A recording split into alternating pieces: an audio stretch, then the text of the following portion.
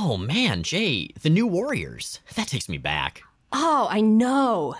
Namorita, Night Thrasher, freaking Speedball, Miles. Speedball. Yeah, whatever happened to that dude? He was pretty fun. Oh, my sweet summer child. Is it bad? It sounds bad. It's pretty bad. Lay it on me. Okay. So, remember Civil War?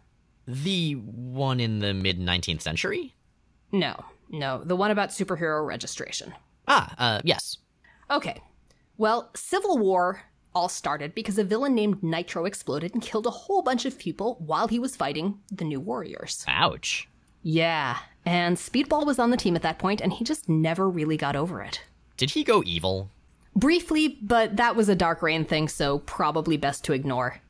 Mostly, he turned into penance. Wait, the spiky red person who's Monet and sometimes her sisters? No, not that penance. This was just a new code name. And a new costume. Boy, was it ever a new costume. What kind of costume does someone named Penance wear? It was super emo, right? I mean, I assume it was super emo. Well, it was a big metal suit. Okay, not exactly my definition of emo, but to each their own. With 612 spikes on the inside. What?!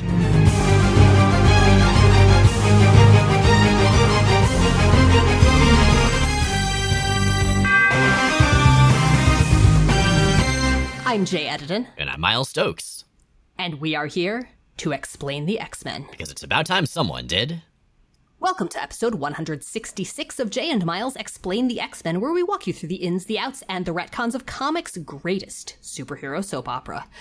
And boy, do we have a story today that's going to challenge that definition. Oh, man. Okay, so we knew that the 90s was going to have some very 90s stuff. And then there was Kings of Pain. And the 90s had barely gotten their start. And then there was Kings of Pain. There's a lot that I wasn't expecting here, and it was really it was more upsetting than I feel like the early 90s have a right to be. Yeah, seriously. I mean, this story went places, man. It got really dark, and it got dark in ways that weren't just, oh my god, this is funny, it's X-Men, it's soap opera, I have feelings. I guess it's not as funny, but still, ways it got dark in, like, I am aggressively upset that this got published at some points ways. Kind of that.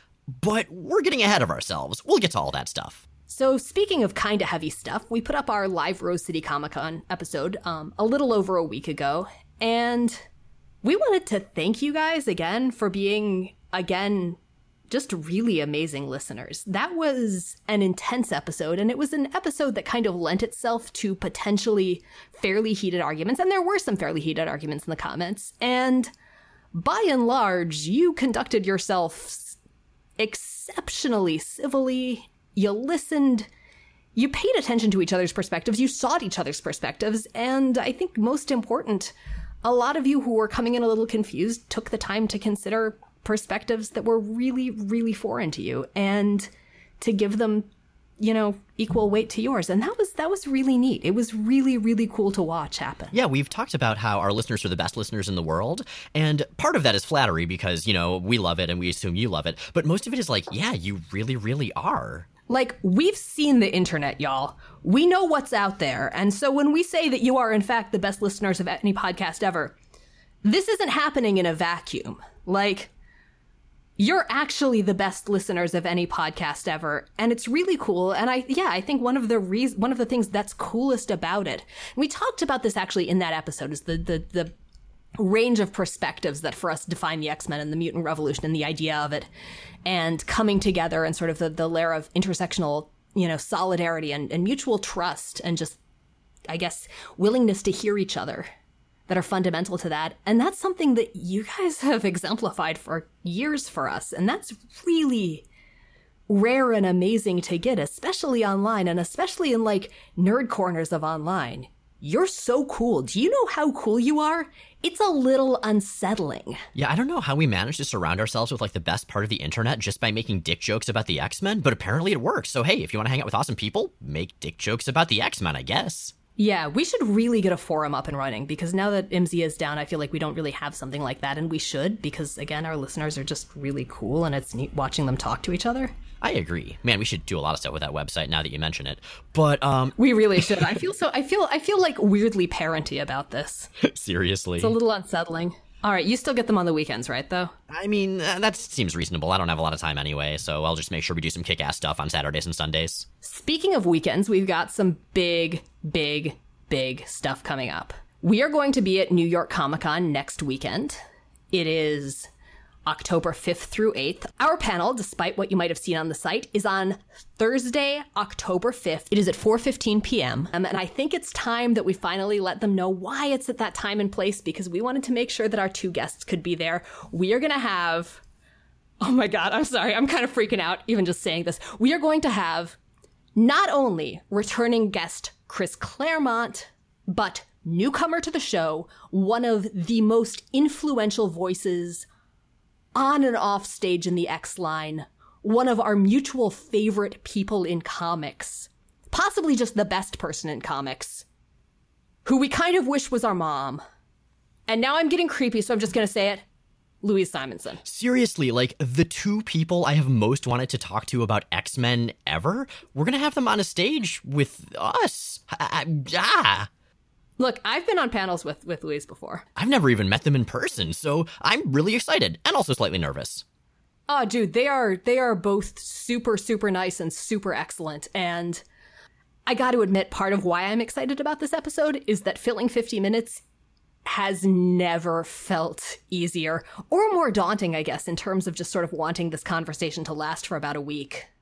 So that is the weekend of New York Comic Con. And there's something the following weekend that is not a comics event precisely, but is kind of a super big deal for me and weird and huge, which is that I'm giving a TEDx talk at Harvard College, so that's a thing. That is a thing. Congrats, Jay. That's going to be awesome. It is. It's going to be deeply nerdy. It is going to be less X-Men oriented than you might expect. But if you want to come to that, we'll stick a link in the visual companion. There are, as far as I know, tickets still available. I am told it is a delightful event. It is also the day after my 35th birthday, so presumably I will be announcing my candidacy for President of the United States. I'm not actually going to do that. I'd be a terrible president. I mean, I'd vote for you, just saying. You shouldn't do that. Okay.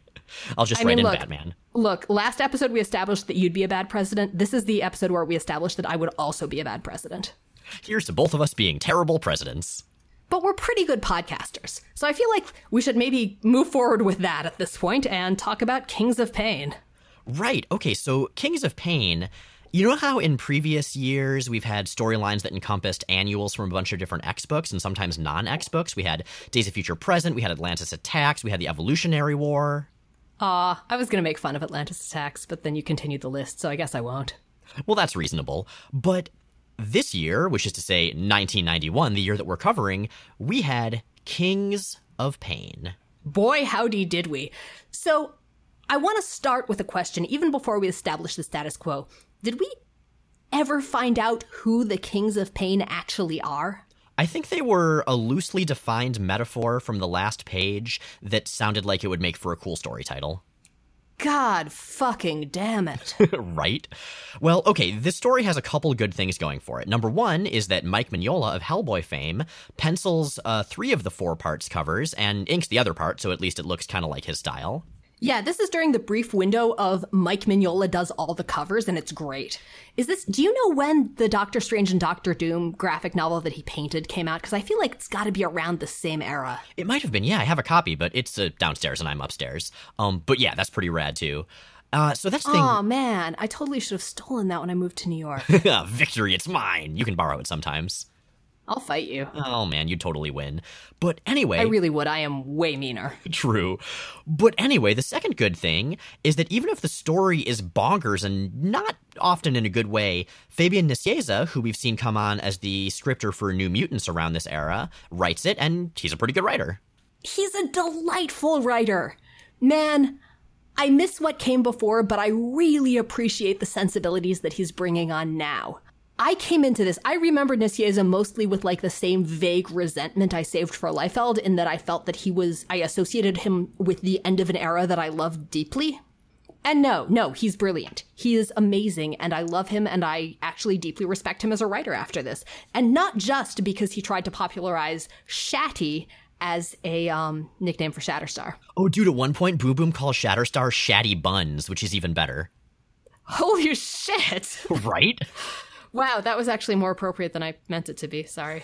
Boo. But anyway, Nicieza is great because he's still working at slight odds with the artists he's with. There are points where it's pretty clear that he's kind of scrambling, but he does a very graceful job of it, and he manages to make it a lot of fun in ways that I really, really appreciate. In some ways, I think he's a writer who's maybe a little bit better suited to the artistic tone and especially to the editorial dynamic of the time than the folks who came before him. Yeah, I think in a way that's true. But speaking of what came before, we should give some context. So, previously on X-Men. The X-Men themselves are off in space, as we covered in episode 165. But Scottish scientist Moira McTaggart has a handful of mutants hanging out at her compound on Muir Isle, all ensnared in the evil and sexy net of the Shadow King. Back in New York, the New Mutants are continuing their transition to X-Force. They are currently a guns and explosion-based strike force, whose series just ended as these annuals came out. Right. They're officially not the New Mutants anymore, but they don't quite have their new name yet, so we're going to call them the X-New Mutants. Redundantly, because we think we're funny. And those guys are a mix of older members who were with the team in one case from the beginning, and some newcomers. You know, with most of these guys, we're glossing a little bit over who's on because we're going to be focusing on them a little later in the episode. With the New Mutants, you know, they're the team we're starting with. Maybe we should just talk about the team right now. Sure, so the newest members are Warpath, a former rival of the New Mutants and younger brother of the deceased X-Man Thunderbird. Feral, a cat lady who escaped the Morlocks.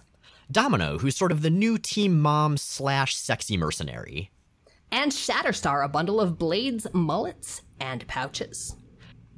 And still around from the previous days of the team are Cannonball, Sam Guthrie, Boom Boom, Tabitha Smith, and from close but not quite the end of the New Mutants series, Cable, or Nathan Christopher Charles Summers, as he will eventually be revealed to be once that retcon has been in place. And I think we kind of get our first serious hints of it in this story. A little bit, depending on how you look at it, yeah. And speaking of the people that retcon involves, X-Factor is also in the story. That's the original 5 X-Men doing their thing. They are the public-facing mutant team that's out there right now. And they are the one that we can say has remained extremely stable membership-wise. We've still got the original 5 X-Men. We have Cyclops, the currently codenameless Jean Grey, Beast, Iceman, and Archangel. Yep, and I believe this story may be the first time that she's officially just Jean Grey, not Marvel Girl. Could be wrong, but I believe so. Heralding an era of extreme codename confusion. Yup. So with all of that context out of the way, let's talk about the plot of Kings of fucking Pain. Ew, is that actually what we're going to call it? No, I'm never going to say that phrase again, in fact. So the first chapter, anyway, is New Mutants Annual number 7. And we have Guang Yap on art here. He did the post-Liefeld Extinction Agenda New Mutants art, and he's pretty good. Yeah, he's fine. Honestly, the art throughout this crossover feels to me perfectly adequate. None of it is super standout exceptional, but none of it is bad. And all of it gets the narrative where it needs to go. So what happens in Chapter 1? Well, to begin with, the Alliance of Evil attacks a school. And it's been a while since we've seen these guys, so let's maybe reintroduce the Alliance of Evil, some of my very, very favorite villains, or rather one of my very, very favorite villains and some other guys. Right, so these guys first showed up back in X-Factor number 4. Membership-wise, they have a dude named Tower. He's got long blonde hair and can also grow. I mean, his body, not his hair. I guess that too. I mean, I guess technically it doesn't grow in proportion to his body, though. True. We have the unimpeachably awesome, badass, and forever the best Frenzy, who has super strength, is semi-invulnerable, and has no time for your bullshit. We have Stinger, who's got electric zappy powers. And we've got 2 new characters around who aren't exactly part of the Alliance of Evil, but who are hanging out with them right now. And those are Harness, who has a sort of biokinetic harness. And they're a new character. They wear big spiky armor. And with them is Piecemeal, who's a kid, just dressed like a kid. He doesn't seem to enjoy being there, but I do especially love the contrast between the costumes of a Harness, who looks sort of like a sci-fi bondage butterfly, and this really normal, suffering child. The juxtaposition works for me. You know what Harness looks like to me? What's that? Harness looks like the souped-up deluxe version of Strife. Oh man, sort of like how Professor Xavier, when he was the Shi'ar Strike Lord, or at least when the Skrull pretending to be him was sort of the sleeker, simpler Strife. This is like the elaborate Strife squared. This is the version of Strife who comes in the action figure line where everyone is painted gold and has unlikely accessories. Oh, okay, yeah. They had a few of those for Wolverine. It was not great, but I still wanted them. Your definition of a few is very generous here. Yeah, well, who we don't have is Time Shadow. Time Shadow used to be on the Alliance of Evil, and he's just not here. In the words of Cable later on, I don't know why he's not with them, and I don't care. Cable's harsh. Cable's Cable. We know him. And as I mentioned, they're attacking a school, but this is not just any school. This school is home to the best of the Muppets. That's right, I am talking about Artie, Leech, and the one and only Taki, the fledgling radical disability activist hacker badass who is my favorite forgotten X-Men character. Oh man, it's Pink Kid, Green Kid, and Taki. I love Pink Kid, Green Kid, and Taki. Oh man, seriously? No respect for Artie and Leech here? Dude, none? Pink Kid and Green Kid, those are like terms of endearment. That's what I thought of them as when I was a kid. Yeah, no, I remember you talking to me about Artie at one point and just describing him as this pink kid. Right, and Leech is green, and they look kind of like those awesome little mint things that are very refreshing that they give you in restaurants sometimes. Oh my god! Right? I'm just saying, the coloring is dead on. No, what I'm saying here is that you might be kind of an abomination. Oh, well, I still think I'm right. Regardless, the last time we saw these kids was a little bit after Inferno. They were part of the X-Terminators, the team of mostly wards of X-Factor that did their own thing and flew around and fought demons and were awesome. Before returning to their school, which is for basically a special education school for kids with special learning needs, Taki gives a fantastic speech about the categorizations of learning disability in Exterminators. I'm going to link back to that in the visual companion to this post because Taki is fucking amazing and deserves way more attention than he gets ever. Well, as for right now, these kids recognize the Alliance of Evil. Artie, at least, was totally around when they used to show up. I think Leech may have been as well. So they figured they should get the hell out of here. And Taki does what he does best, what his mutant power is, and he rebuilds his wheelchair into a fancy UFO. And we've noticed this before, but I want to point out again, because it's getting worse and worse, that, man, his powers really do not take conservation of mass into account. They don't, but for him, I kind of buy it. His powers have always been that way. The fact that Forge can do that now, that bothers me. But Taki gets a pass. Yeah, Taki's power is basically making cool stuff, whatever rule of cool defines that to be. And unfortunately, in this case, it doesn't really matter because Tower immediately knocks his creation out of the sky. With his fast-growing body. And the reason the Alliance of Evil is here, apparently, is that Harness is trying to force piecemeal the normal little kid to feed on something. And it's not clear what it is, just that he doesn't want to. Now, it looks at first, or it looked to me like he was going to be feeding on mutant energy or power, but he's not. There's just something ambient there, something in the atmosphere that he can suck up. Unfortunately, that doesn't help our kids any. They all get knocked out of the sky, and Taki wakes up sometime after that surrounded by former New Mutants, headed by his old friend? Do they count as friends? Boom Boom. And I gotta say, if I were to get knocked out by scary people and wake up in a hospital surrounded by the fledgling X-Force, I would just want to go back to unconsciousness at that point. Right? So I've been watching Brooklyn Nine-Nine a lot lately, and I have come to associate Boom Boom with Gina Linetti. I can totally see that. Right? Okay, can you not imagine Boom Boom saying, I was born for politics. I have great hair.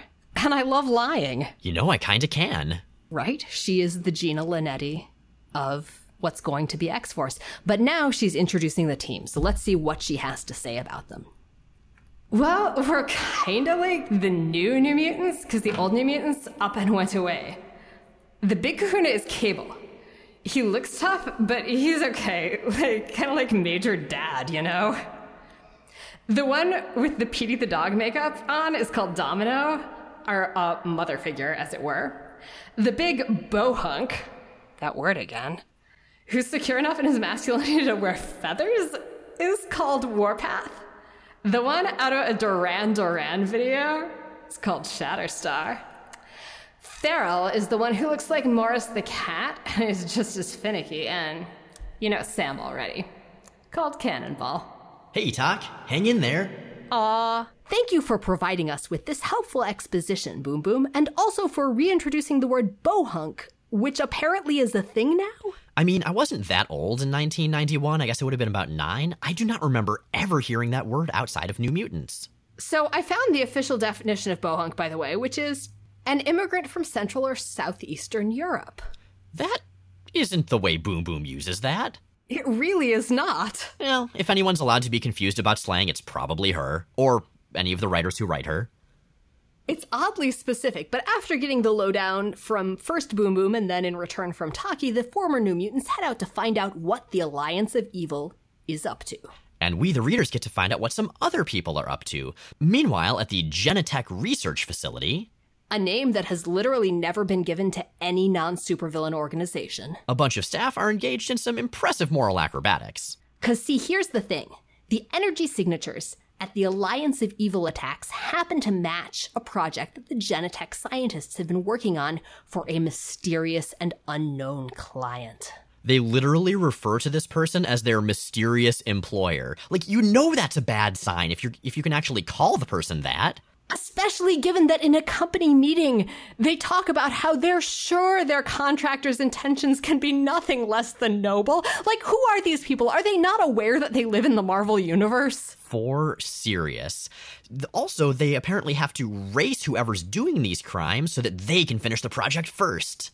At no point in this do they think, maybe we should shelve this. Maybe we should slow down, find out who we're working for and why we're doing this and why someone else is rushing to complete these things. Like, for instance, just, as a random idea, maybe they're trying to bring an unkillable supervillain back to life. To Genetech's credit, they do at least sort of take some steps to being responsible later.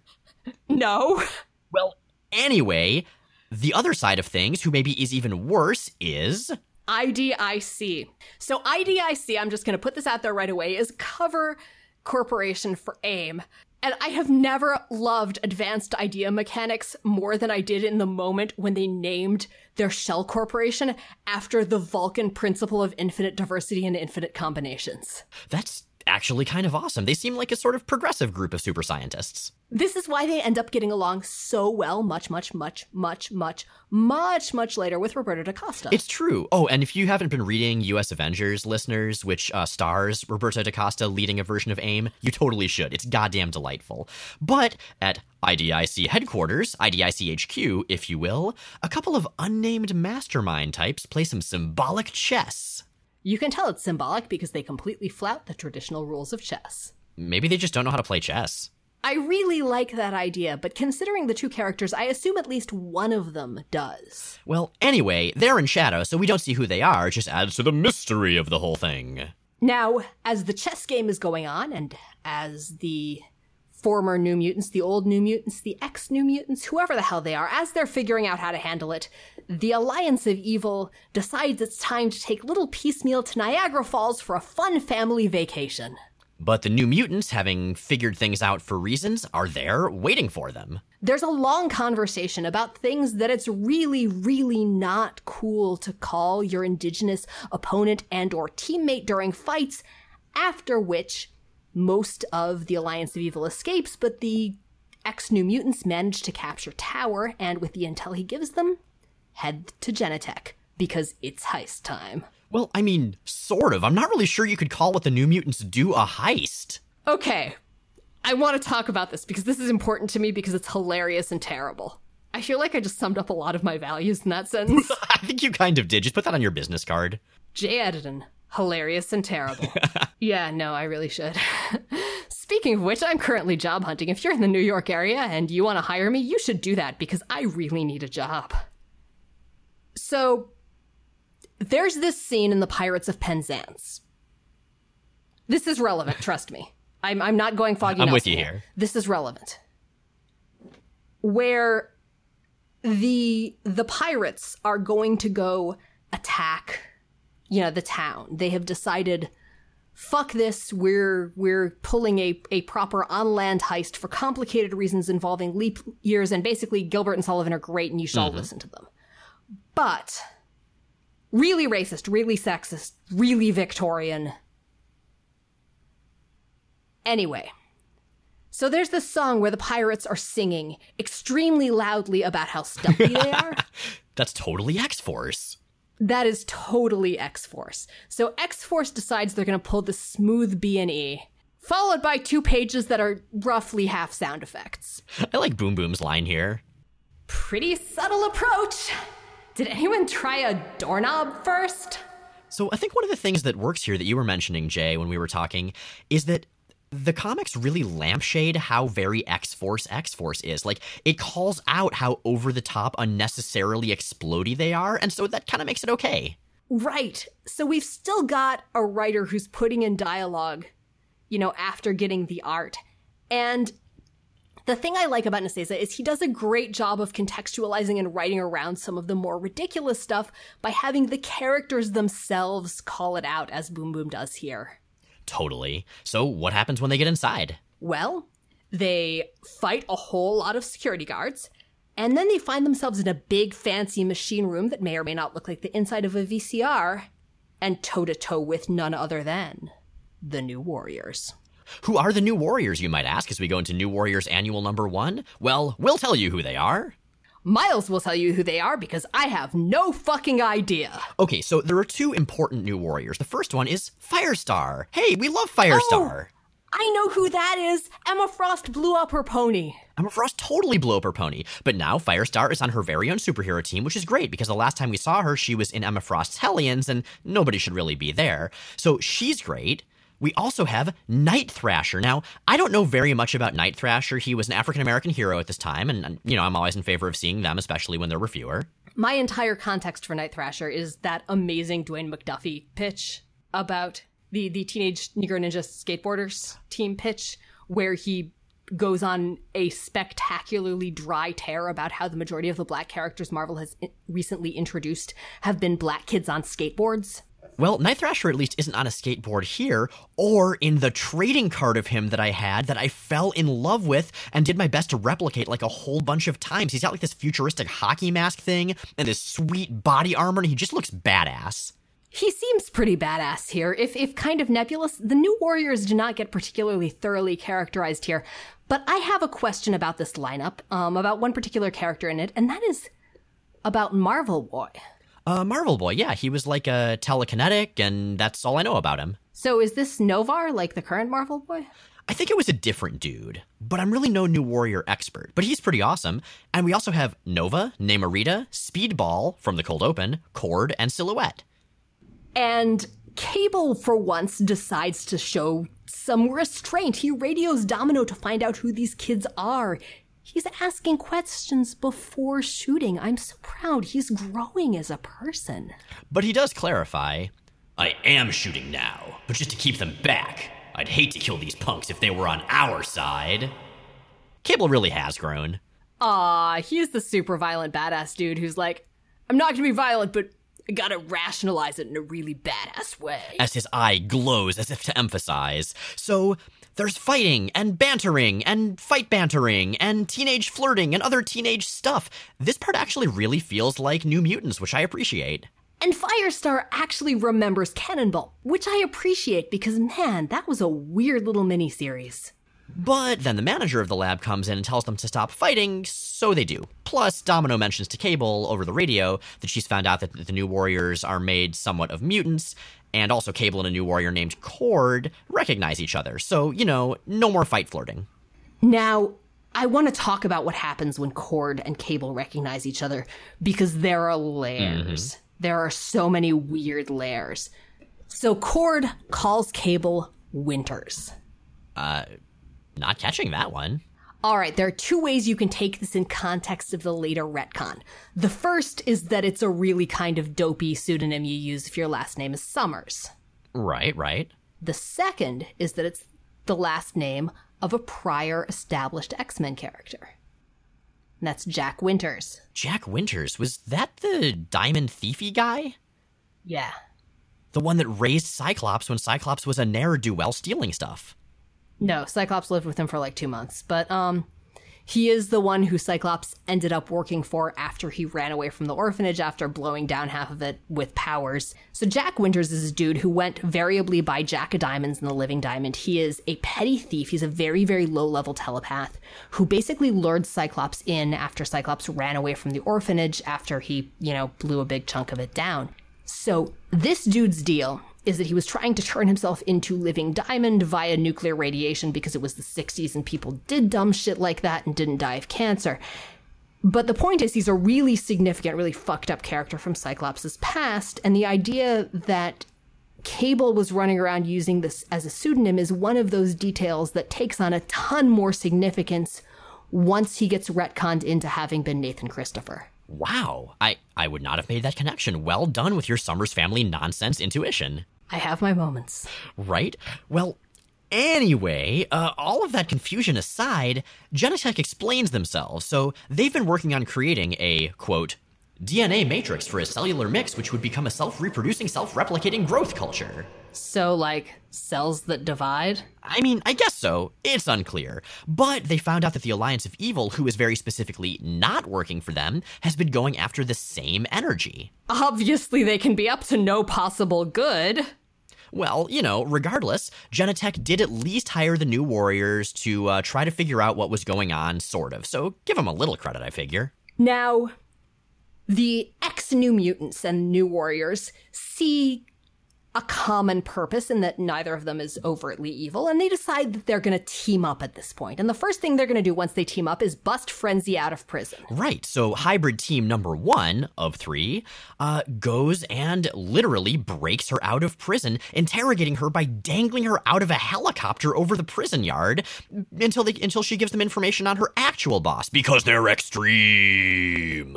I feel like Frenzy would have turned good a lot earlier if the good guys hadn't been complete assholes to her for so long. Seriously. But she does say that, in fact, it was AIM, Advanced Idea Mechanics, who hired her. They had lied about Genentech, and she gives the New Mutants and the New Warriors an address.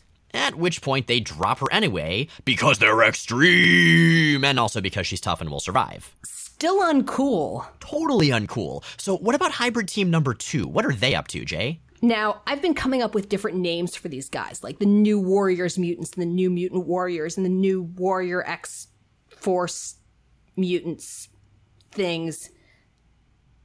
None of them are very good, so I'm not going to use any of them for now.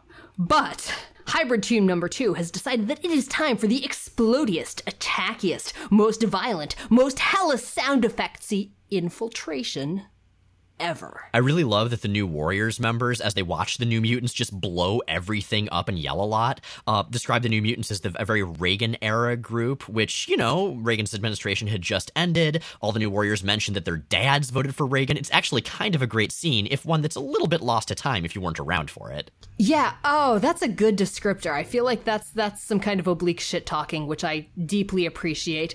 But in any case, they find out that AIM is making hollow transparent LMDs, those are life model decoys, fake people, to store some kind of energy.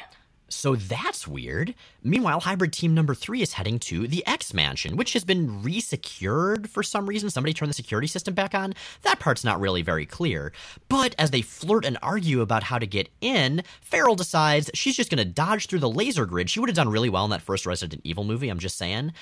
And they find out, using the technology inside, that Genentech got the information they provided everyone with from Muir Isle? So that's kind of weird. That's the Scottish home of Moira McTaggart, mutant genetic research. Miles.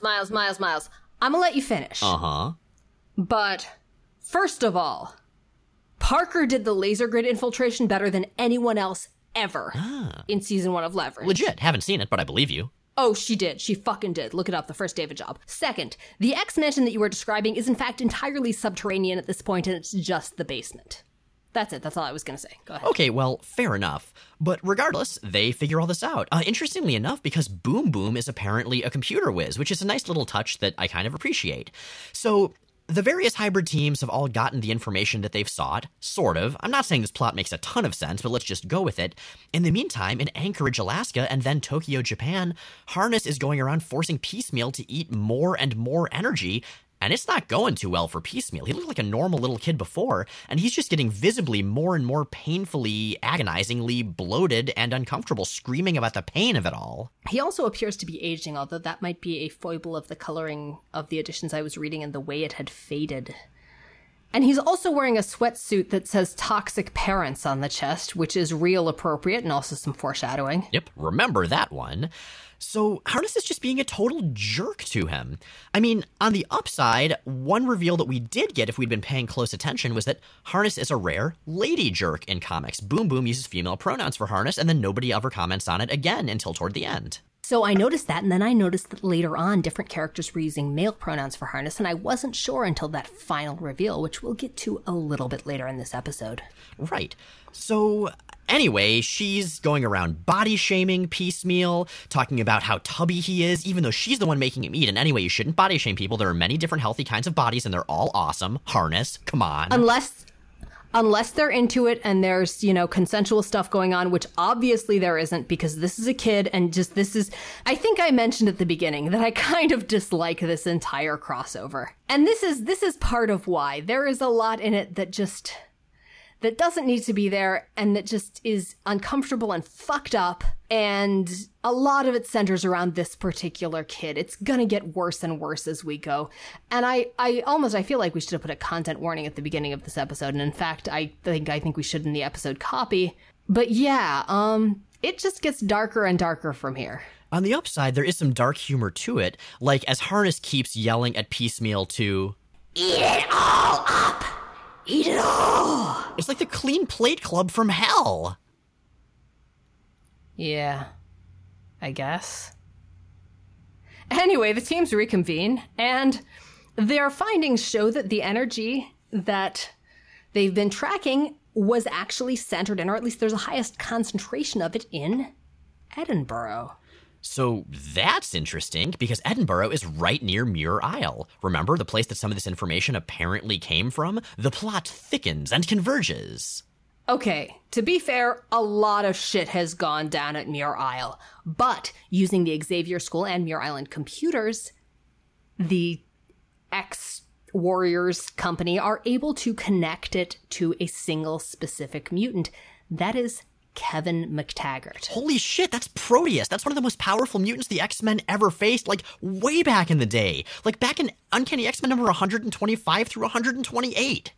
I recall Colossus having killed Proteus fairly thoroughly. Right, Proteus had this sort of metal allergy. Colossus punched him, Proteus died, Colossus agonized. It was all very well done. Proteus was also a character with some real fucked up underpinnings in terms of story dynamics, and that unfortunately carries through real hard in the Kings of Pain. Yeah, the deal was Proteus was the son of Moira McTaggart and her jerky, rapey husband Joe McTaggart, and the story implied that the reason Proteus was so evil was because he was born out of rape, which is an uncomfortable concept. It's not just an uncomfortable concept, it's a really fucked up, really unfair concept, and something I really hate about the story, and something we're going to see as it progresses, is the intense vilification of kids who are products of or victims of abuse. This is not okay. This is not a cool message. This is a real fucked up story. For serious. And we're in part 3 of it now, Uncanny X-Men Annual number 15. However, the X-Men, they're off in space. They're off in space doing the stuff we talked about last episode. So instead, it's going to be the folks on Muir Island, who are currently semi-possessed by the Shadow King. What that means in practice is that they're all very evil and very sexy. That's sort of the Shadow King's deal. Well, and it's also how his possession manifests, in particular on Muir Island.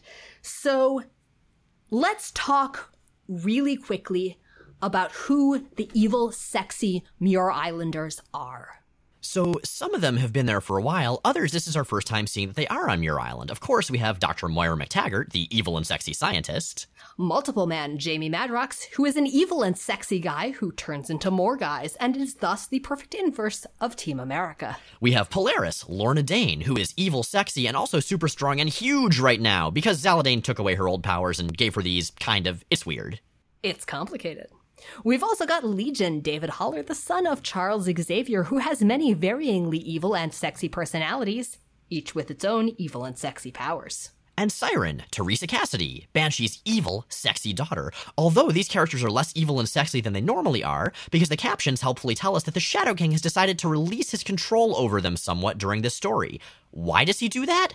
There's no reason. It's pure narrative convenience. And I kind of enjoy that the story doesn't even try to justify it. It's like, you know what? The Shadow King can't really influence them for the plot to work. Fuck it. Let's just move on.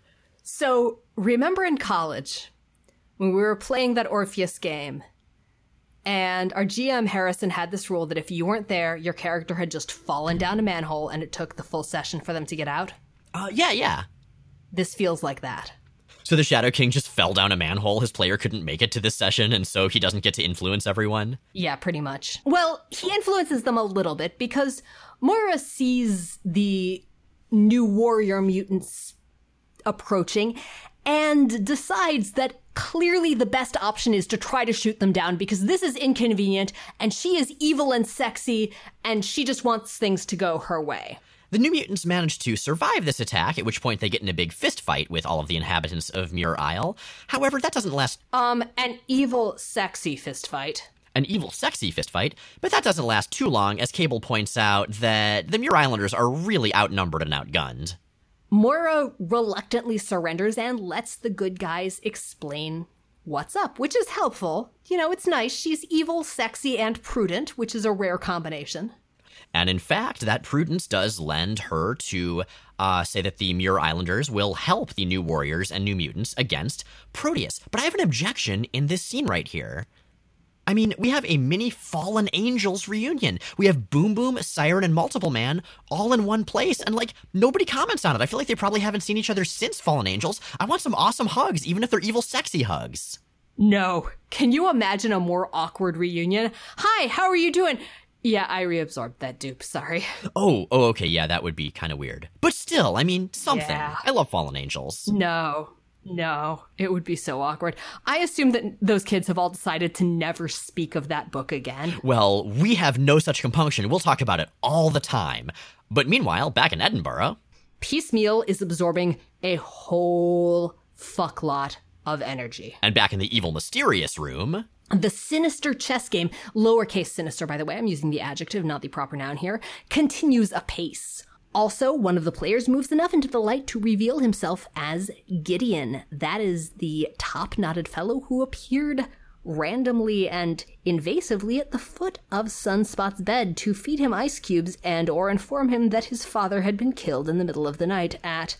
as he didn't mention there, Gideon's machinations. He is super evil, and he is going to turn out to be one of the upstarts, which we're going to discuss as little as we can get away with. Well, anyway, the evil, sexy new ex-warrior mutants engage Piecemeal and Harness near Edinburgh, and there's a big fight. Now, this fight lasts a real damn long time. But in it, only two really important things happen. The first... Harness is unmasked as Piecemeal's mother, which really adds this whole sheen of terrible child abuse to the whole proceeding, so that's a thing. And second... Namorita refers to Thunderbird and Polaris as the Peck Twins. Okay, that's pretty great. But I think there is a third delightful thing, which is the way Speedball responds to the strategy Moira McTaggart has, which involves multiple force fields and energy and bullshit, which is... I love this kind of crazy, half-baked, pseudoscientific hero plan thing! So say we all, Speedball. So say we all.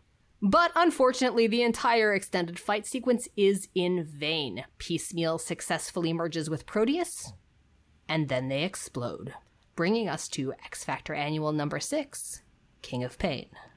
So this has Terry Shoemaker on art, and I like Terry Shoemaker. He's a kind of very solid perpetual fill-in artist, and I'm always happy to see him. He's reliable. He's consistent. He's like...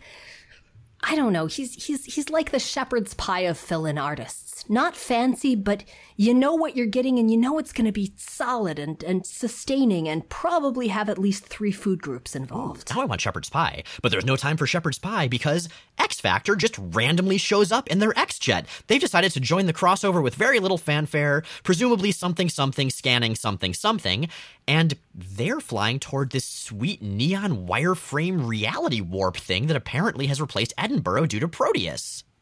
As I understand, the reason they decide to show up is that Cyclops realizes he is the only person still on Earth, and aware of his past, or at least parts of his past, who's dealt with Proteus before. Everyone else is dead or amnesiac or in space.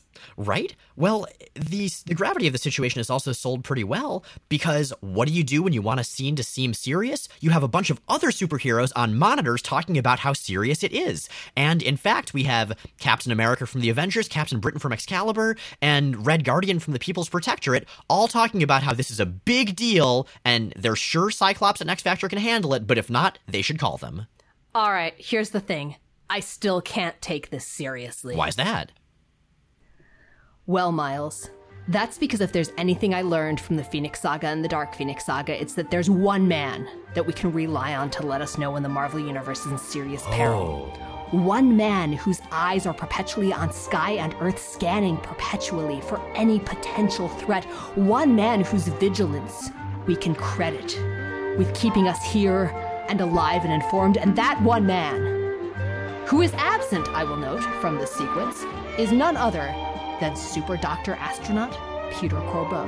I wish Super Dr. Astronaut Peter Corbeau was here right now. I feel like this whole situation would have played out a lot better with his kind yet firm wisdom, with his world-weary yet compassionate outlook on humanity. Peter Corbeau, save us from the 90s! That man would have swum across the Atlantic Ocean, pulled out his goddamn satellite, and I don't know, he would have done something amazing. Would have been great.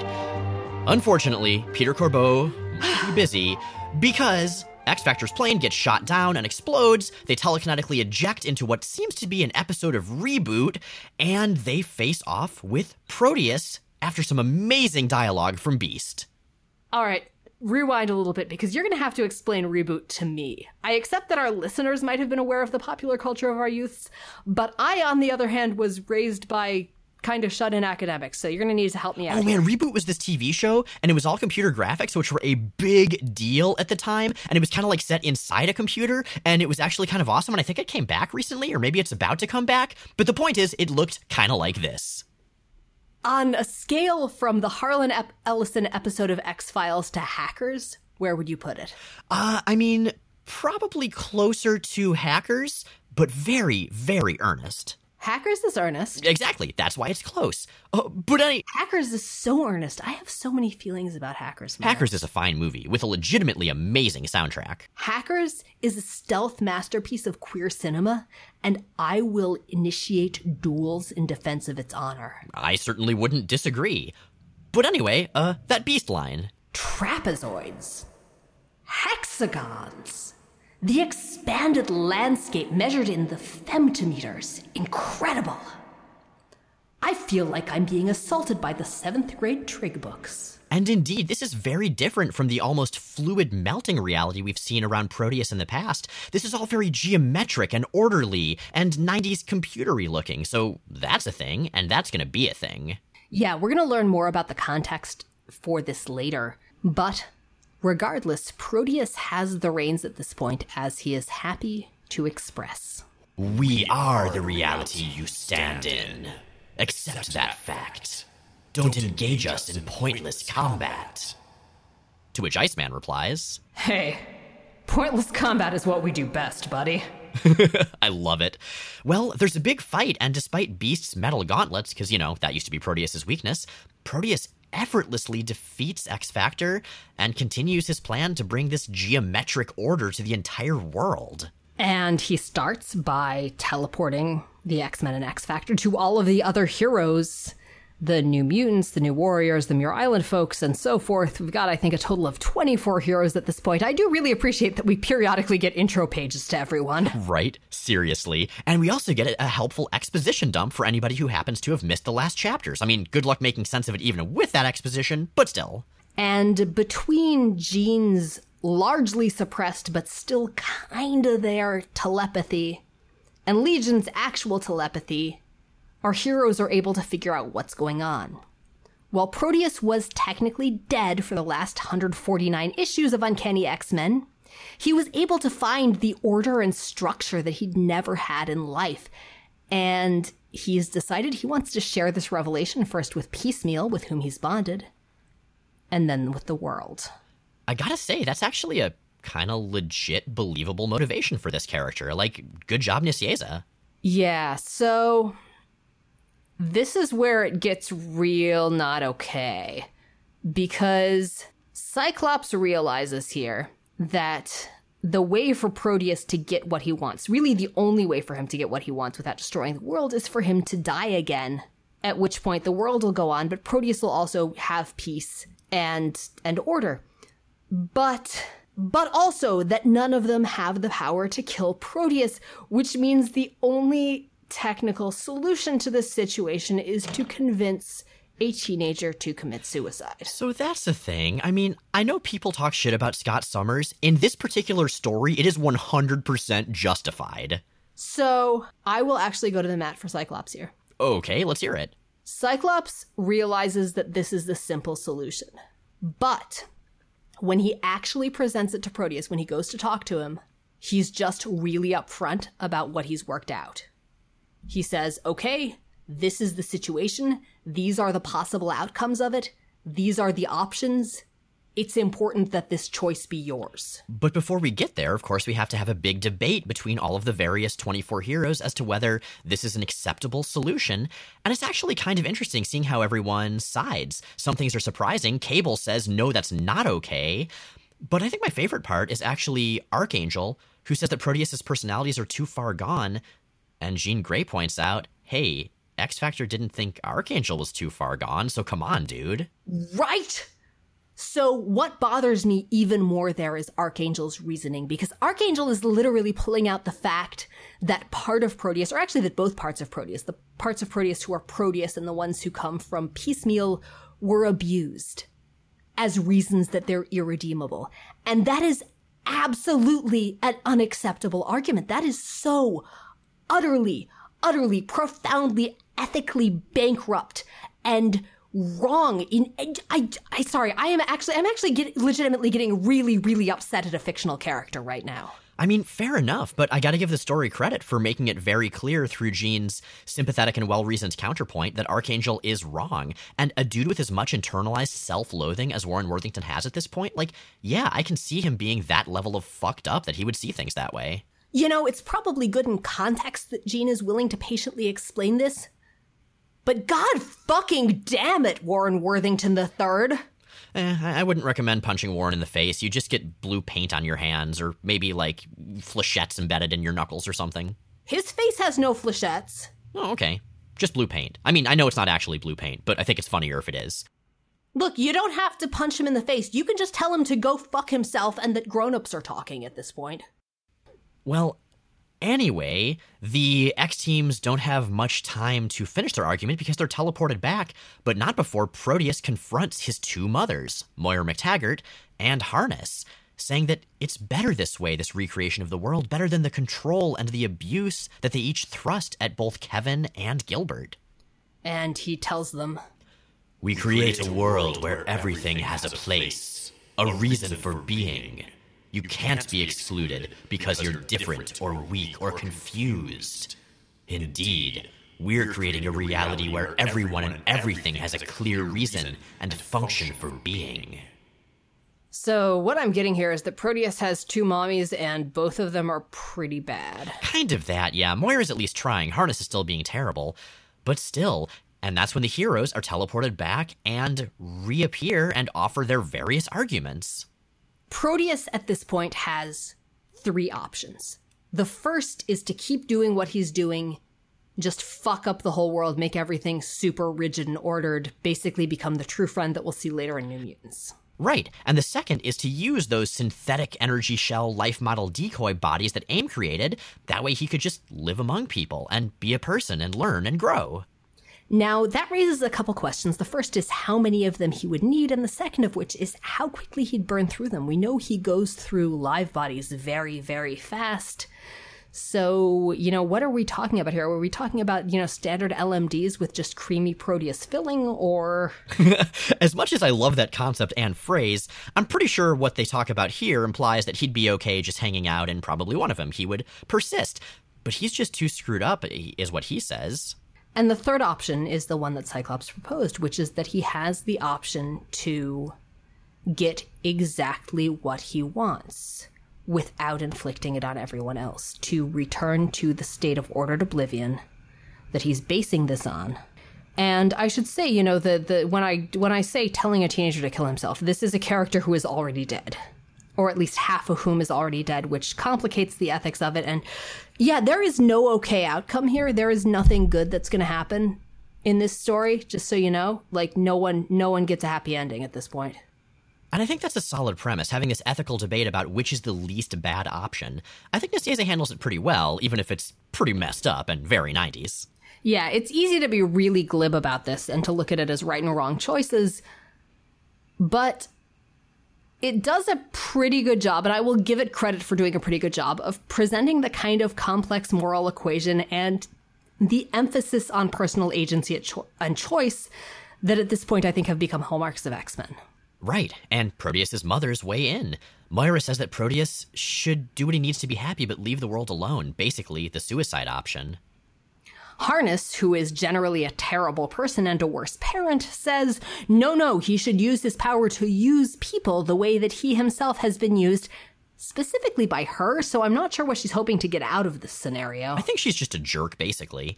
But Proteus agonizes. He wants to be normal and loved, but that's impossible after everything he's been through and given the nature of his existence. I feel like you've kind of honed in on the fundamental tragedy of Proteus, which is that he sees normal and loved as mutually necessary options. Exactly. He's everything that the X-Men try to tell people you don't have to be.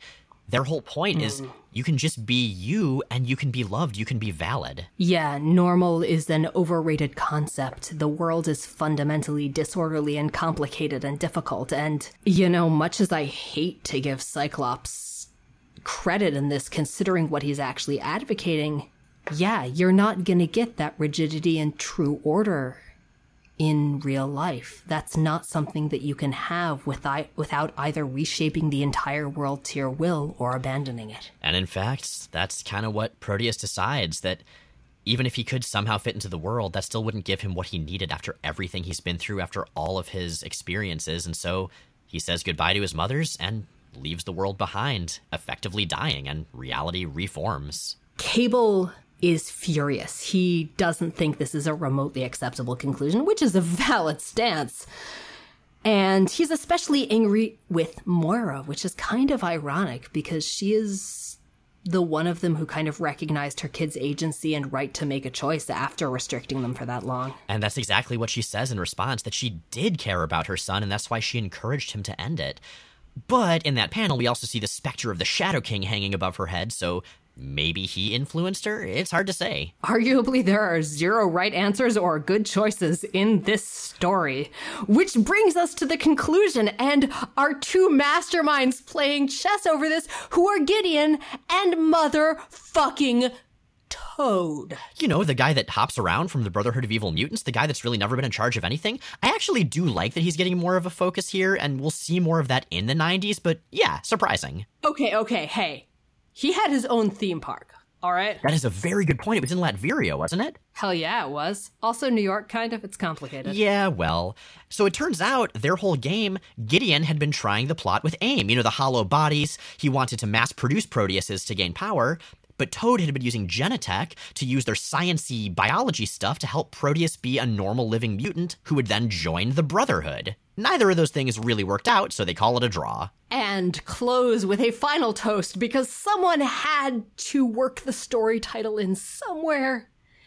Gideon starts it off. To the kings of life, the kings of death, and everything in between. And Toad finishes, to the kings of pain.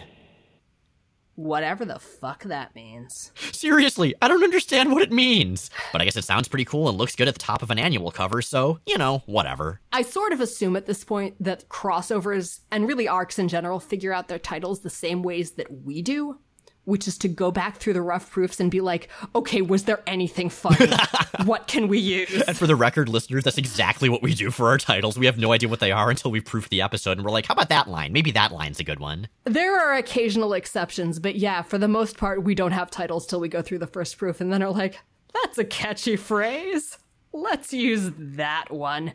Now, speaking of things that will only come up when they are relevant and catchy, Proteus is going to fall off the map for the time being. He is not going to be back for many, many, many, many years until, I believe, the Necrocious storyline. I think so, yeah. And mad props, honestly, to the X-writers for not overusing Proteus. I think that makes him a more effective villain. But this being a series of annuals in the 90s, we don't just have our big crossover story, we also have so many backup stories. So many. And I should admit, I should confess here that I thought we were just covering the Kings of Pain, and so I didn't read the backup stories this week. I'm very sorry. I will attempt good commentary on them anyway, because I can do that sometimes, but Miles, I am afraid that this one is on you.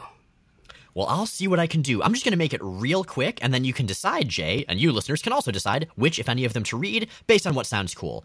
So, in New Mutants, we have a backup story called Close Encounters of the Mutant Kind. This is written by Judy Bogdanove and drawn by John Bogdanove. Oh, fuck yes. Yeah, like that Boom Boom story in a previous New Mutants annual backup story. So, basically, the short version is that Artie, Leech, and Taki accidentally convince a town that aliens are real by flying around in their UFO wheelchair thing, and everyone freaks out. One of the people that freaks out is an old lady who essentially becomes their new mom because they're super nice to her, and it's great. Oh, wait, is that the one who looks a lot like Anna Lee, who is Leech's de facto Morlock mama? Exactly. Very charming story, and I would totally read way more stories about these characters. Best Moppets and Tiny Baby Activist ever. I mean, pretty much, yeah. Then, in Uncanny X-Men Annual number 15, The Origin of the X-Men, not the same as the Ed Piskor miniseries that's about to come out, presumably not nearly as good, we have Mojo going through the origin of the various X-teams. It's essentially like one of our cold opens, but that covers decades worth of stuff. Wait, have we just worked out that Ed Piskor is secretly Mojo? I'm gonna say I hope not, because that's terrifying. But regardless, it even ends with a what? Like response to when Mojo doesn't believe that it's all real and tells the people that showed him this history that they must be making it up. It's charming, but also kind of forgettable, so whatever. In that same annual, we have Wolverine, The Enemy Within, which is a black and white story where Wolverine hallucinates having a fight with his adamantium skeleton. It's really pretty, otherwise totally inessential, but it is kind of a nice follow-up to Weapon X, which we covered recently, so that's a thing. This is a motif that I would like to see more of. I was gonna say it's because of autumn, but no, really, I am one of those people who keeps Halloween in my heart all year. So let me just say, comic book creators, superhero writers, have your protagonists get in more fights with their skeletons, because that's awesome. I can totally get behind that. Penultimately, we have a story in X Factor Annual number 6 called Tribute the Third. It's a lovely story about Mystique coming to terms with Destiny's death, and as you can tell from the title, there have been 2 before this. There's going to be 1 after. There are 4 tribute stories. They're all lovely stories written by Peter David. We'll cover them later when we can really focus on them. There's also a crossover that runs through all the annuals featuring Freedom Force. This is called The Killing Stroke, and it is not about masturbation. Well, I mean, read between the panels, Jay. But at the time, this was very timely because it was occurring at around the same time as the Gulf War, the Iraqi War, Operation Desert Storm. And in fact, the antagonists in this that Freedom Force go up against are even called Desert Sword, which was the initial name of ground operations in the Gulf War. Fucking really? Fucking really. So the deal is, and I'll keep this real quick because there's a lot, but let's just talk about the important stuff. Freedom Force, the government-sponsored team of mutants who mostly used to be the Brotherhood of Evil Mutants, they go into Kuwait to retrieve a German scientist for the US government. Right now, Freedom Force is Pyro, Blob, Crimson Commando, Super Saber, and Avalanche. Oh man, we're down to 2 murder grandpas, aren't we? Yeah, because we lost Stonewall, and we're about to be down to 1, but I'm getting ahead of myself. So they fight a Middle Eastern team called Desert Sword. That's the Veil, Amenadi the Invisible One, Sirocco, Black Razor, and the Arabian Knight, who was in Contest of Champions way back in the day as an ethnic stereotype, so that's a thing. Oh, for fuck's sake. Right? Well, the fight goes badly. Super Saber dies. He's beheaded just like he almost was when the Murder Grandpas fought Storm. We told him to get a big metal gorget. I guess he never did. And Crimson Commando is seriously, seriously injured. The other's more minorly injured. The scientist can't be rescued, so Pyro kills him, and they all try to escape. It's all gone horribly wrong. Crimson Commando will go on to become a cyborg due to his injuries. This was apparently because he was going to be in a planned but never actually executed Eric Larson relaunch of X Factor. That would have been bizarre and fascinating, but Larson did end up using his design for the Cyborg Crimson Commando as a character named Super Patriot who would show up in the Savage Dragon and Freak Force. What a bizarre little connection. I kind of love it. What that means is that Crimson Commando getting torn the fuck apart in this story, it was supposed to lead to later developments, and instead he just got torn the fuck apart, and it was sad. At least he got to turn into a cyborg later, so I guess that's a silver or platinum or steel lining. We should all be so lucky. I guess so.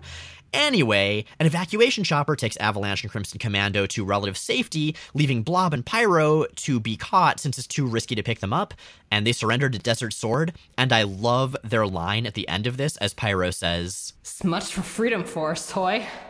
To which Blob responds, "Not a bad scam while it lasted." Which is kind of perfectly in character. So, that's Kings of Pain. Those are our many backup stories. It has been an emotional journey, and we thank you for joining us. Oh, but we're not through yet, because you have questions. Blake Doris asks on Twitter, how do we reconcile Magneto's character motivation being the Holocaust with genetic superiority and occasionally genocidal ways? All right, Blake, I'm going to answer this with an answer that I know would piss Magneto off, but by which I stand, which is to say, human nature. Continue.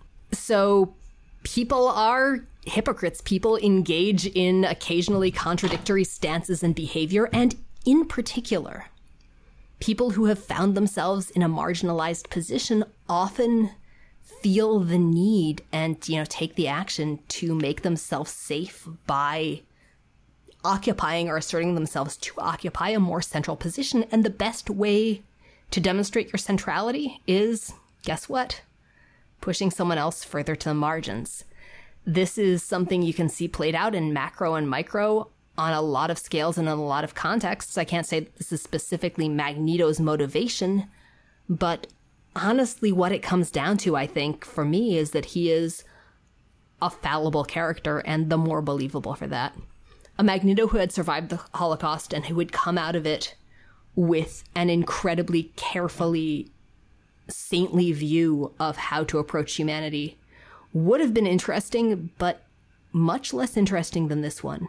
And I think Magneto underlines a point that we don't see often enough in fictional media, which is that it's possible to be a victim and a perpetrator or a bully at the exact same time, that being the one or having been the one isn't an inevitable defense from being the other, that our tragedies can shape us in a lot of different ways that are as dependent on individuals and circumstances as anything else. Well said. So, going on, an anonymous listener asks on Tumblr, oh man, we're going heavy this episode, let's see. After listening to episode 164 and being a straight white male, I have to ask, does Miles ever get harassed about being a straight white male when he's offering his opinion on either the X-Books or on social issues in general? How does he handle being told to check his privilege? Oh boy.